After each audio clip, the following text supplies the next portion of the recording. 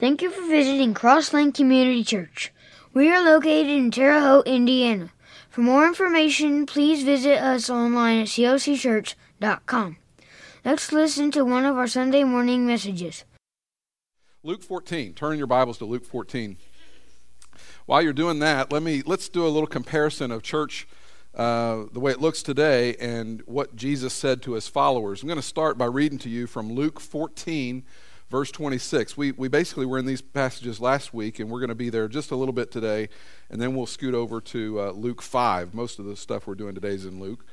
Luke 14, verse 26. If anyone comes to me and does not hate his father and mother, his wife and children, his brothers and sisters, yes, even his own life. Now, that is pretty intense if you start to read Scripture and you think, well, I'm going to follow Jesus. That's pretty much raising the standard as high as it can go, what Jesus just did. You're going to love me more than your wife and kids. You're going to love me more than your brothers and sisters, your mom and dad. That's taking it to a whole new level. You want to be a follower of Jesus? Then you have to love him more than everything. That's pretty intense. Verse 27, and anyone who does not carry his cross and follow me cannot be my disciple. Last week we talked about this. 85% of the people in the country of the United States call themselves Christians and say that they believe in God. And if that's true, then the state of the church is a mess, because we shouldn't have half the problems we've got, because Christians ought to know better. But it's possible that you could be in that 85%, call yourself a Christian, and it's possible that you could go through your whole life and do that, and that your faith, however you want to define that, could not cost you anything. You could go your whole life in the United States and never lose a job, never lose a relationship, never miss out on a promotion, never have any problem, never lose your life, never have any problems as a result of calling yourself a Christian, because you can follow Jesus that way if you want to. The problem is that doesn't look anything like what Jesus called us to.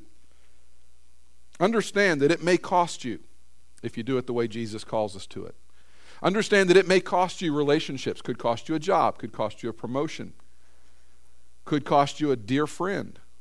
If you say, you know what, my friends want me to do this, but the Lord is really on me and calling me to this, and they're different things, and they may or may not understand. I don't care. I love Jesus more than I love my friend, and my friend hopefully will understand. If they don't understand, I'm sorry, but I love Jesus, and I'm a disciple of Jesus.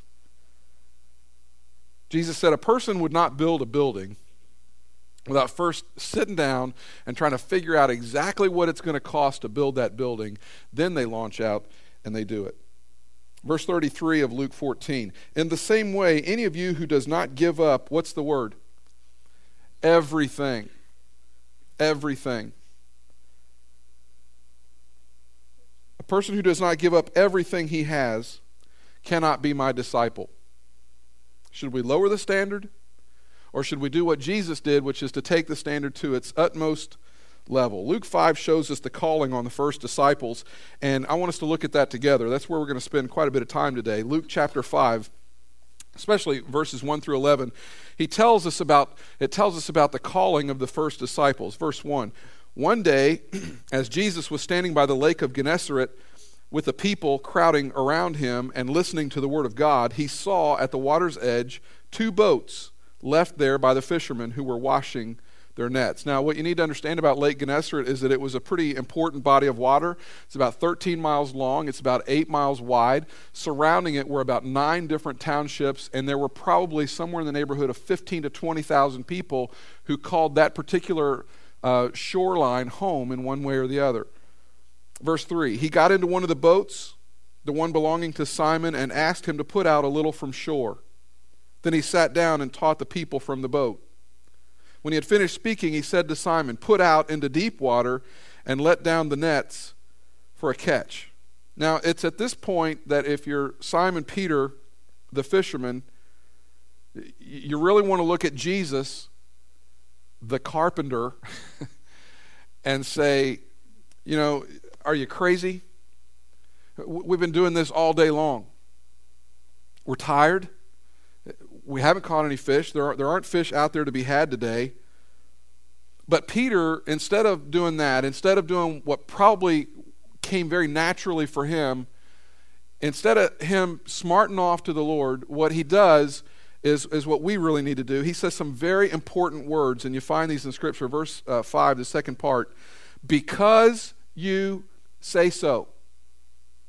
Because you say so, I will let down the nets. The Bible says that when they did that, they caught so many fish that the nets couldn't contain them all. They had to get their buddies to come over and help them, that there were just more fish than they knew what to do with. Verse 8, when Simon Peter saw this, he fell at Jesus' knees and said, "Go away from me, Lord. I am a sinful man." Now you think about that, and that raises a great question. Why did Peter recognize his sin when Jesus did a miracle? Why did Peter say, "Go away from me," to Jesus when he recognized that he was sinful? Think about it. Peter sees Jesus perform a miracle. You would expect the normal response to that to be, "Oh my goodness, that was amazing. I want to go tell my friends. Come guys, you got to see what he just did. This is an amazing thing." That was not the response that Peter had. Instead, Peter's response is pretty unusual. "Go away from me, for I am a sinful man." Why would he say that? Let me give you some history behind why someone might say that. If you've been to Ignite, one of the things that we've done at Ignite a couple of times is we show something called Pneuma videos by a guy named Rob Bell. Rob Bell has a great teaching in one of them called Dust, where he talks about what it means to follow the rabbi. Here's what you need to understand about these little Jewish boys in the time of Christ. Along about the time they turned 5 or 6 years old, they would be sent off to a school in hopes that they would begin to get on a path to become a rabbi. That's what every young, in our culture today, we want them to be doctors and lawyers and dentists. But that's not what they wanted in the time of Christ. They wanted their little boys to grow up to be rabbis. And so they would send them off to school where one of the first things they would do would be to memorize the Torah, the first 5 books of the Bible. I don't mean like a passage or scripture or two from those first 5 books. I mean memorize the first 5 books of the Bible. Okay? Is that sinking in with you? Genesis has 50 chapters, okay? Just lay that out. Just one book of the Bible has 50 chapters. These little 6 and 7-year-olds are trying to memorize these books of the Bible in an effort to know as much as they can about God and as much as they can about the Scriptures, so that one day they could become the cream of the crop, so that they could rise above all the other kids in hopes that a rabbi would walk by someday and that they would appeal to that rabbi. That the rabbi would see them and think, "Oh, this one is special. This one is someone that I want to take under my wing and I want to begin to teach and to mentor." And if you were so lucky as to have a rabbi walk up to you and say, "I'm going to pick you because I think that you can eventually grow up to become and do what it is that I do every day."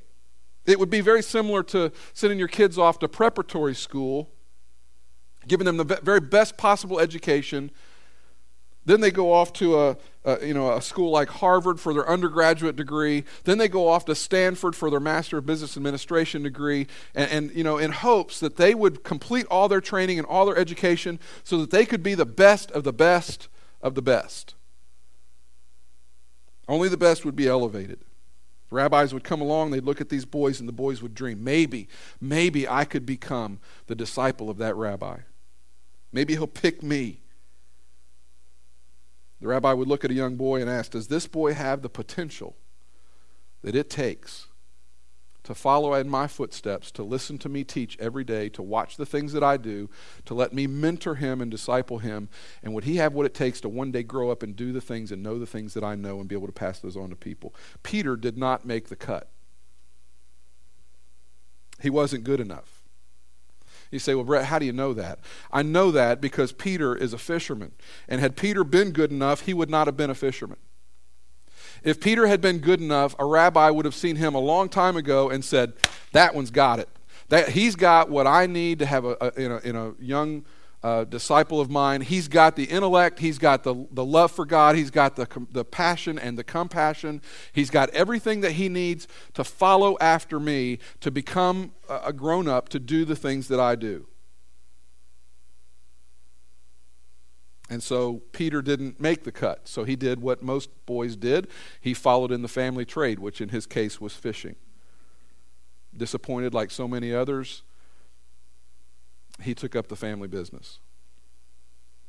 One day a rabbi named Jesus shows up, and the rabbi does something that none of the other rabbis had ever done. He performs an amazing miracle. Peter's looking at the rabbi saying, "Oh my goodness. This rabbi is better than any other rabbi that has ever come along. And I couldn't be a follower of a lesser rabbi. Those other rabbis that came along, they looked at me and I wasn't good enough to follow them. And here's like the super rabbi. This is the best rabbi that I've ever seen, that I've ever been around. There's no way I'm going to measure up. If I didn't measure up for the lesser ones, there's no way I'm going to measure up for this guy. So I'm just going to tell you right at the beginning, you just need to go away from me because I am a sinful man." That was Peter's strategy. I'll just save myself the embarrassment now before you even think about me as a disciple. You just need to know I'm sinful. I can't do it. I'm not good enough. You just need to go away. He uses the word hamartolos. It's a Greek word, and it comes from a word that you probably have heard a preacher do this before when he talks about hamartia. The Greek word hamartia means to miss the mark. It's a word that an archer would use when he said, "I draw back my bow and I let go of it, but I hamartia, I missed the mark. I set my eyes on the target and I aimed for that target, but I missed it. And when I miss it, it's called hamartia." That's the word that Peter used here. I missed the mark. I don't measure up. I'm not good enough. You're the best of the best. So surely I'm fooling myself to think for 1 second that I could ever be a follower of yours.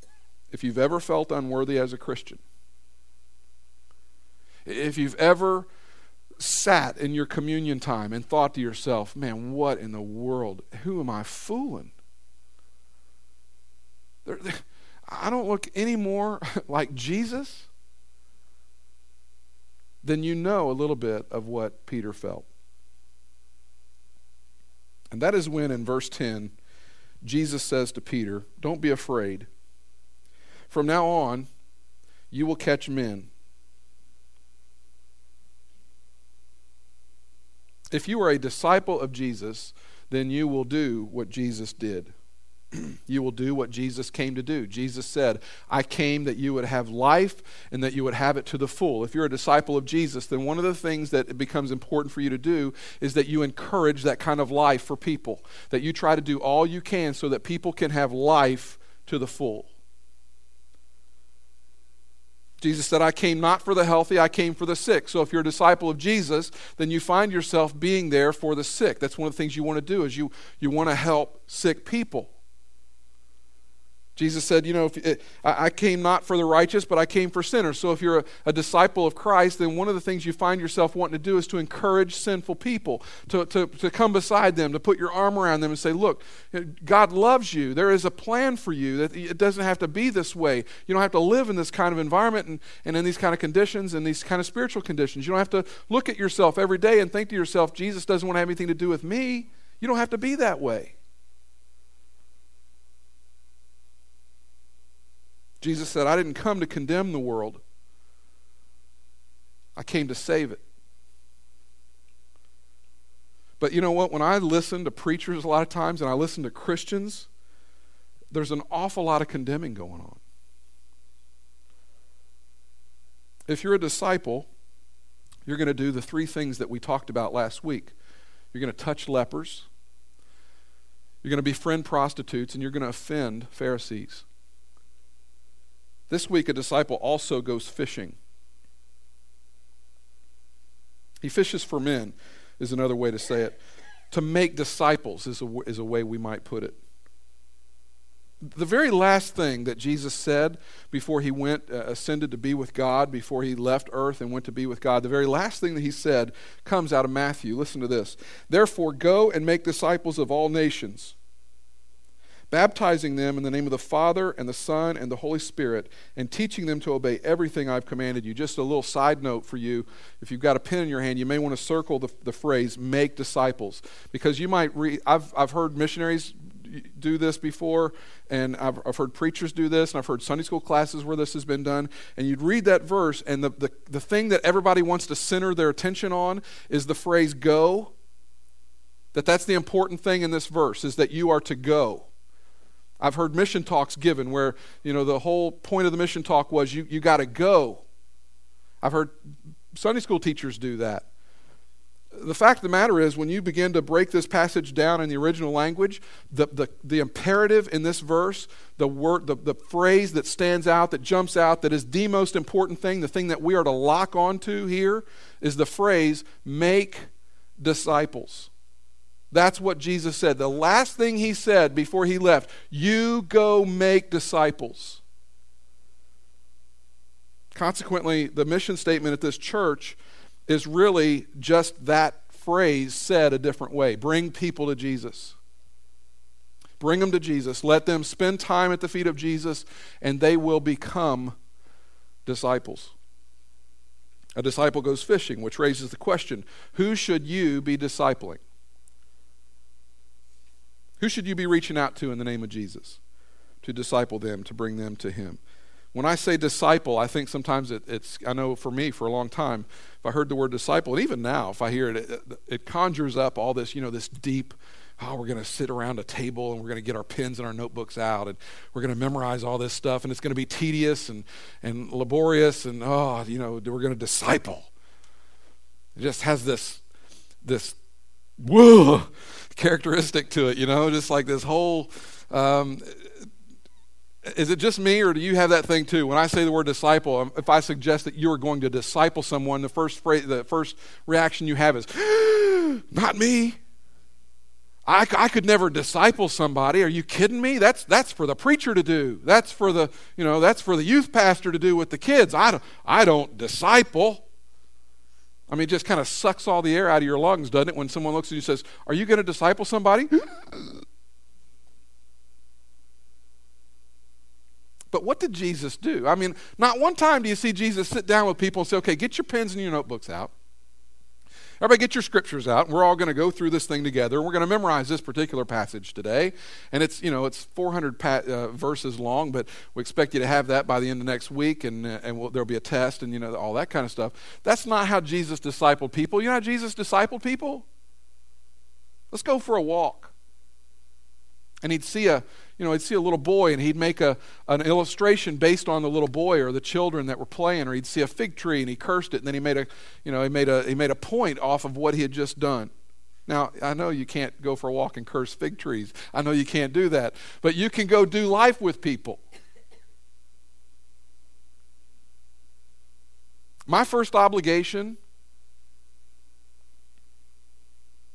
Well, before I get into that, let me do this. One of the things that I do here is that I have some people that I disciple.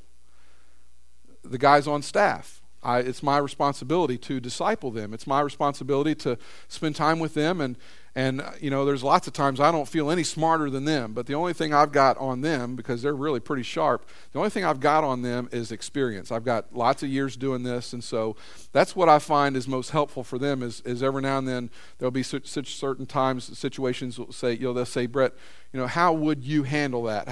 What do you think about this? And it's very obvious that, not often, because they don't really need me to do that for them often, but from time to time there are situations where it's really important for me to kind of give guidance and say, okay, this is how I would handle that, or this is what I think Scripture says about that.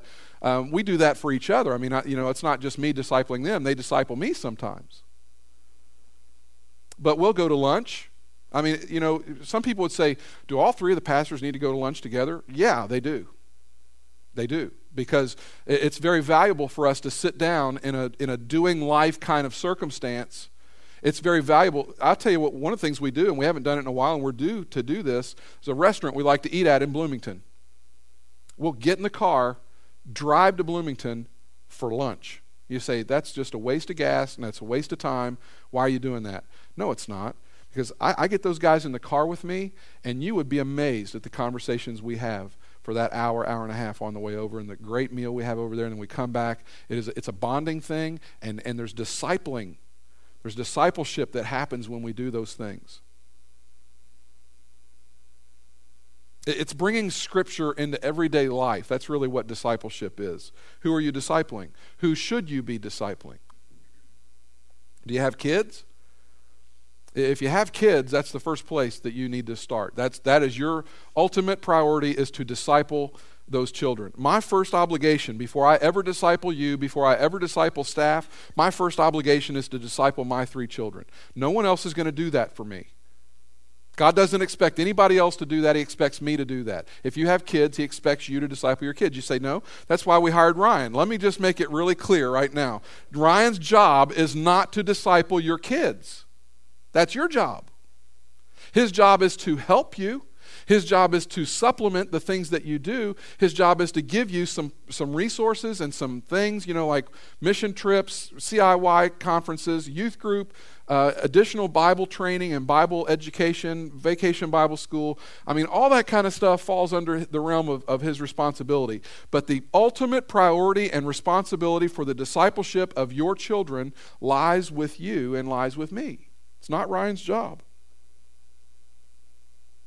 So how do I disciple? What do I do? I mean, how do I go fishing? Most people who are fishing for men, they use one of 2 kinds of bait. There are 2 kinds of bait that you would use when you fish for men, and most people use either one or they use the other. They don't usually marry them up very well. The first one is truth. The second one is grace. Jesus, according to John 1, when Jesus came, he came full of grace and truth. And so those are the 2 baits that we would use, if we're going to use that terminology, as we go to disciple someone. Problem is we focus in on one of them. In the case of truth, a lot of times it sounds like this: you're a sinner and you're going to hell where the worm never dies and there'll be weeping and gnashing of teeth forever and eternity. Boy, doesn't that just make you want to just come right to Jesus? Now that's truth, but that's not very appealing. Then there's grace, the other extreme.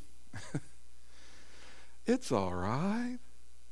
Don't worry about your sin. That's not a problem. God loves everybody. It doesn't matter what you do.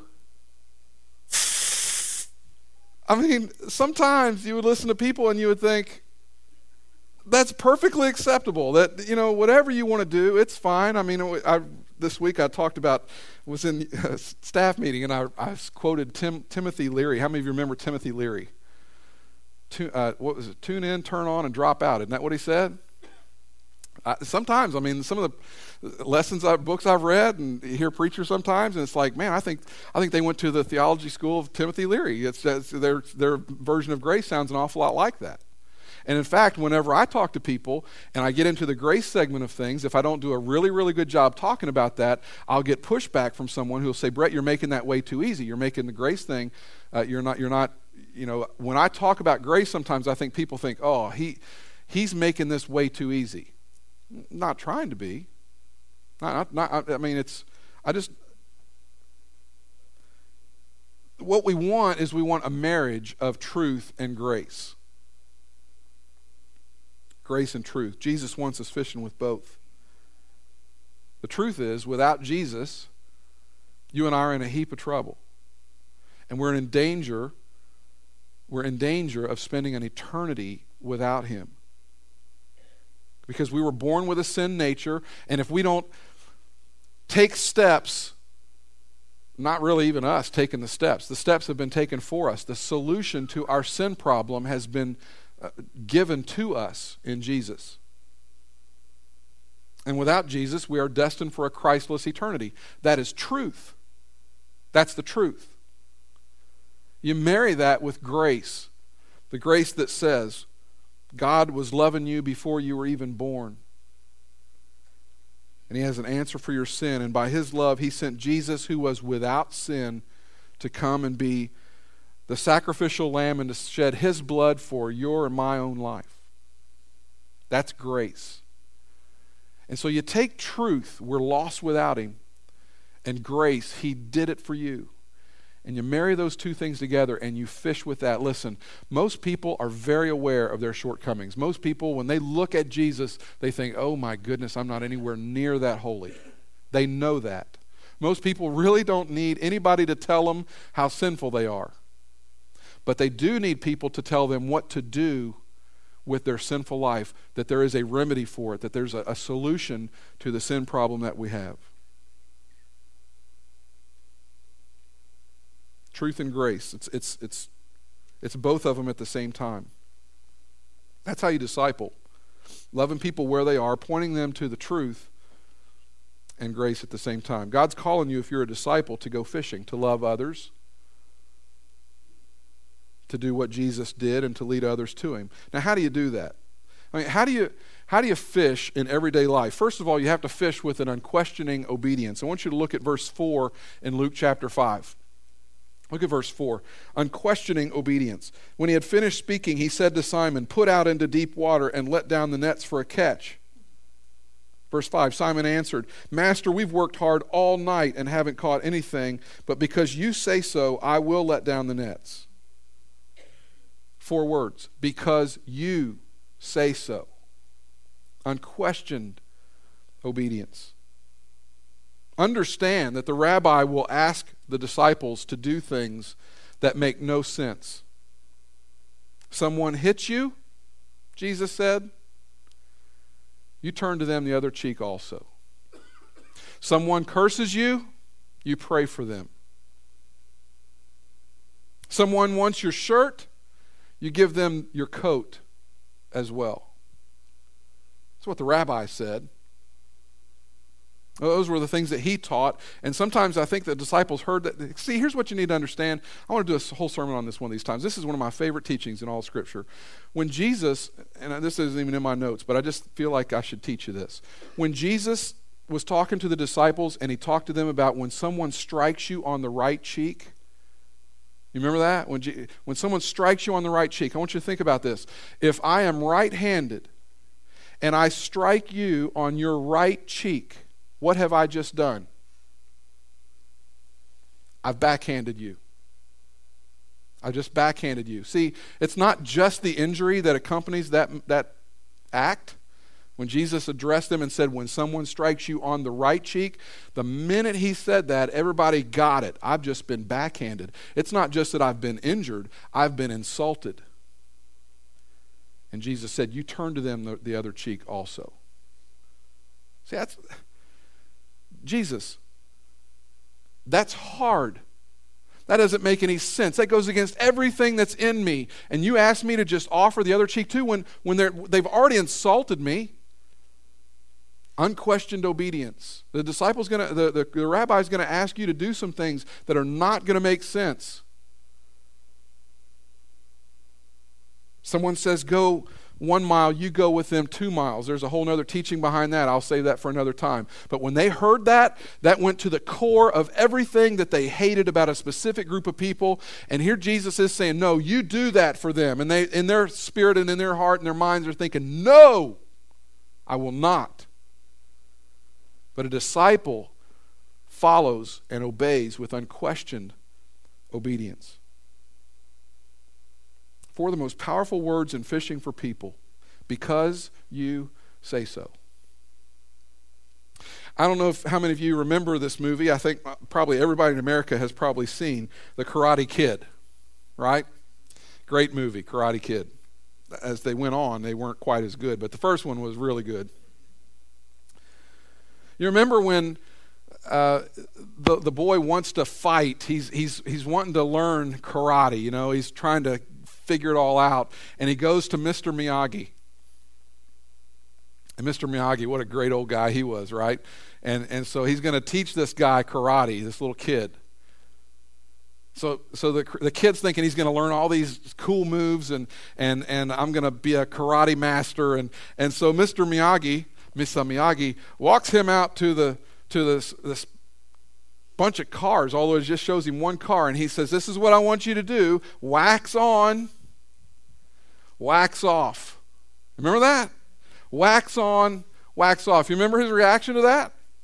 Not good. I came to learn karate. I didn't come here to wax your cars. And I remember watching that for the first time thinking, that would tick me off. I mean, all he's doing is getting a free car wash out of the deal is really what that looks like to me. Okay, now follow me. I want you to paint on like this. And the kid's thinking, I'm getting ripped off. I mean, I'm just wasting my time. There's no reason in the world for me to do any of this stuff. He benefits. I get nothing out of this. And then one day, Mr. Miyagi says, block my punch. You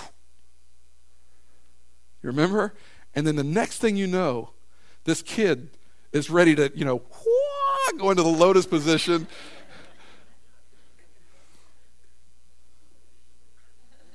Unquestioned obedience.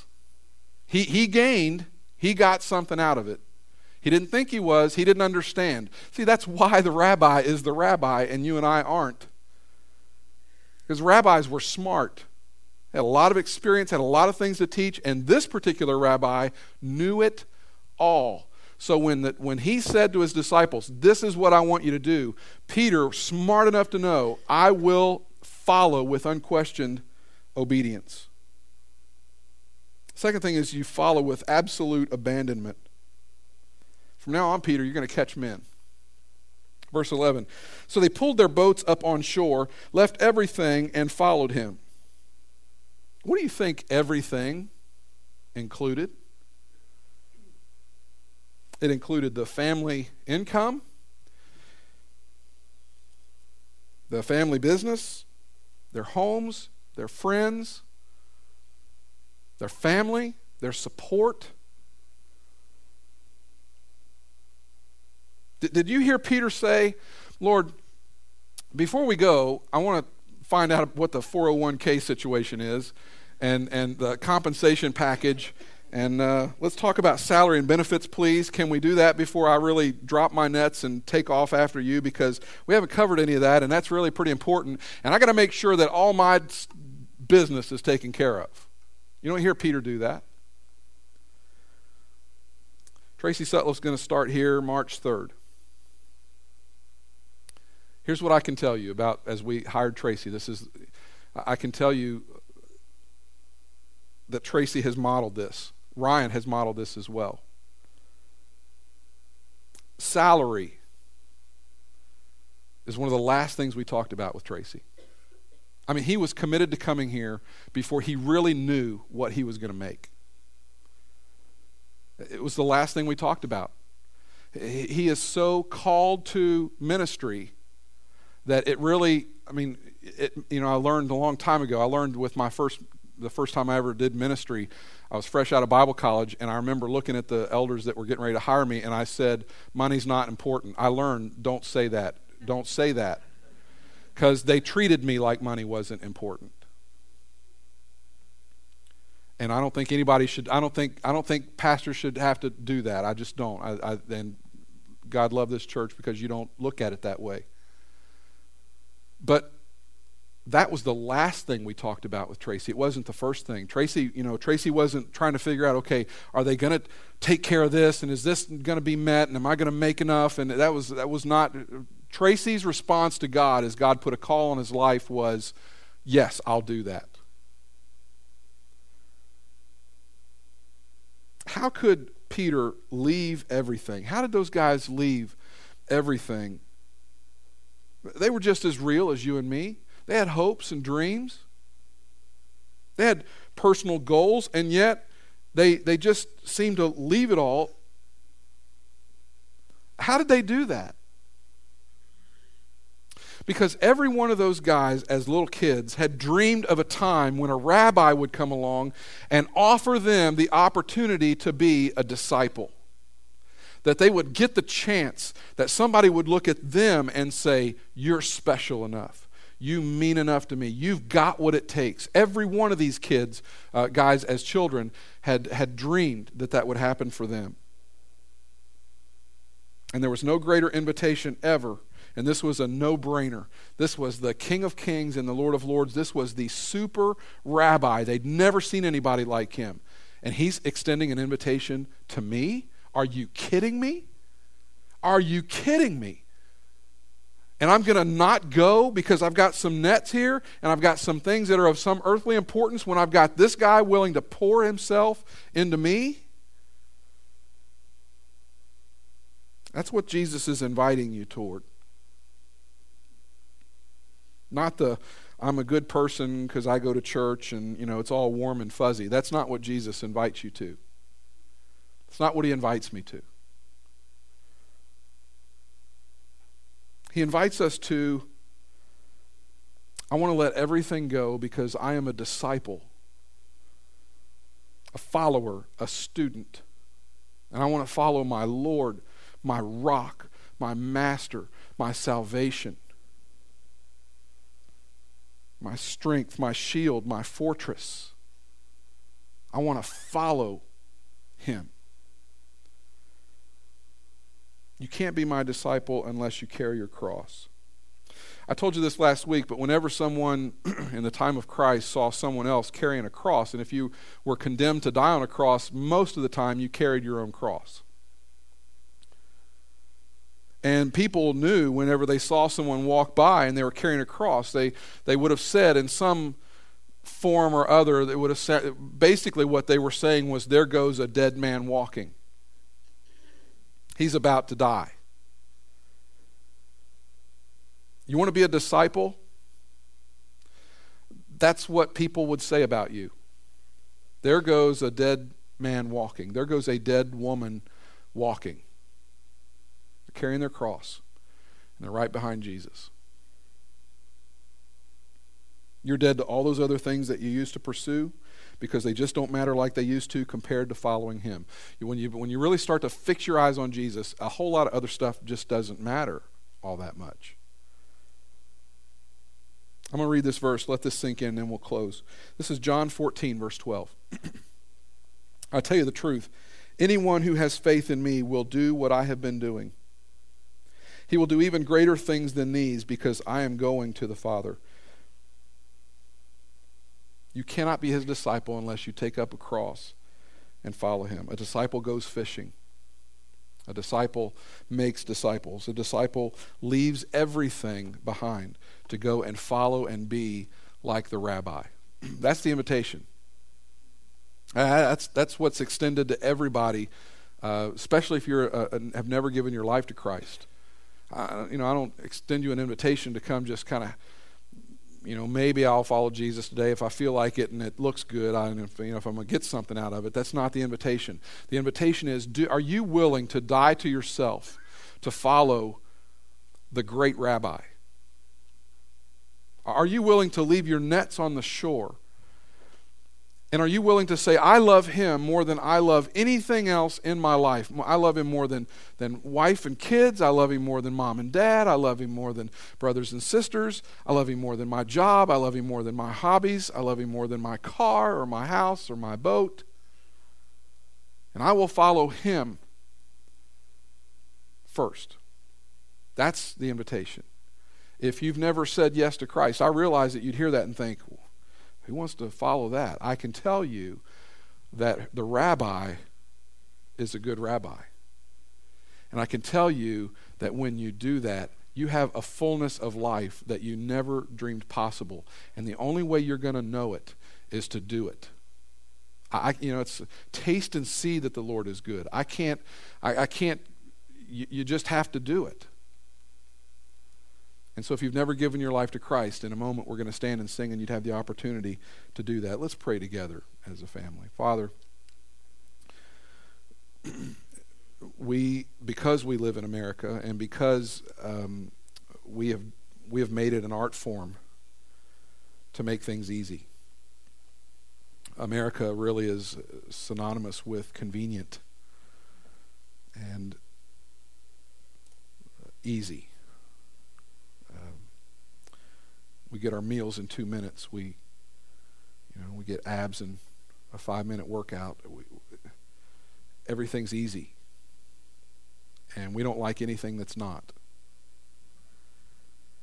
And so, Father, it's real tempting to look at you and to think, well, I'm just going to be an easy Christian. I'm going to be one of that 85% who's nice and goes to church and doesn't cuss all that much. But Lord, when we talk about this disciple thing, we talk about leaving our nets, and we talk about the potential for what it would cost us to follow you, then that's a whole nother realm, and that gets kind of scary. Father, we can't do this stuff by ourselves. There is no way. We don't have it in us. We need your help to follow you. There's nothing autonomous about us at all. We're completely dependent on you. We know that. So this morning, as we have considered what it is to be a disciple, Lord, I pray that somewhere in our spirit and in our gut, we have stumbled onto this place where we say, I want to be that. I want to be a disciple of Jesus. Calling ourselves a Christian is so easy. Calling ourselves a disciple, that's a whole nother thing. Father, for those of us in the room who are willing to do that, would you just draw us near? Show us the way. Encourage us. Illumine our path.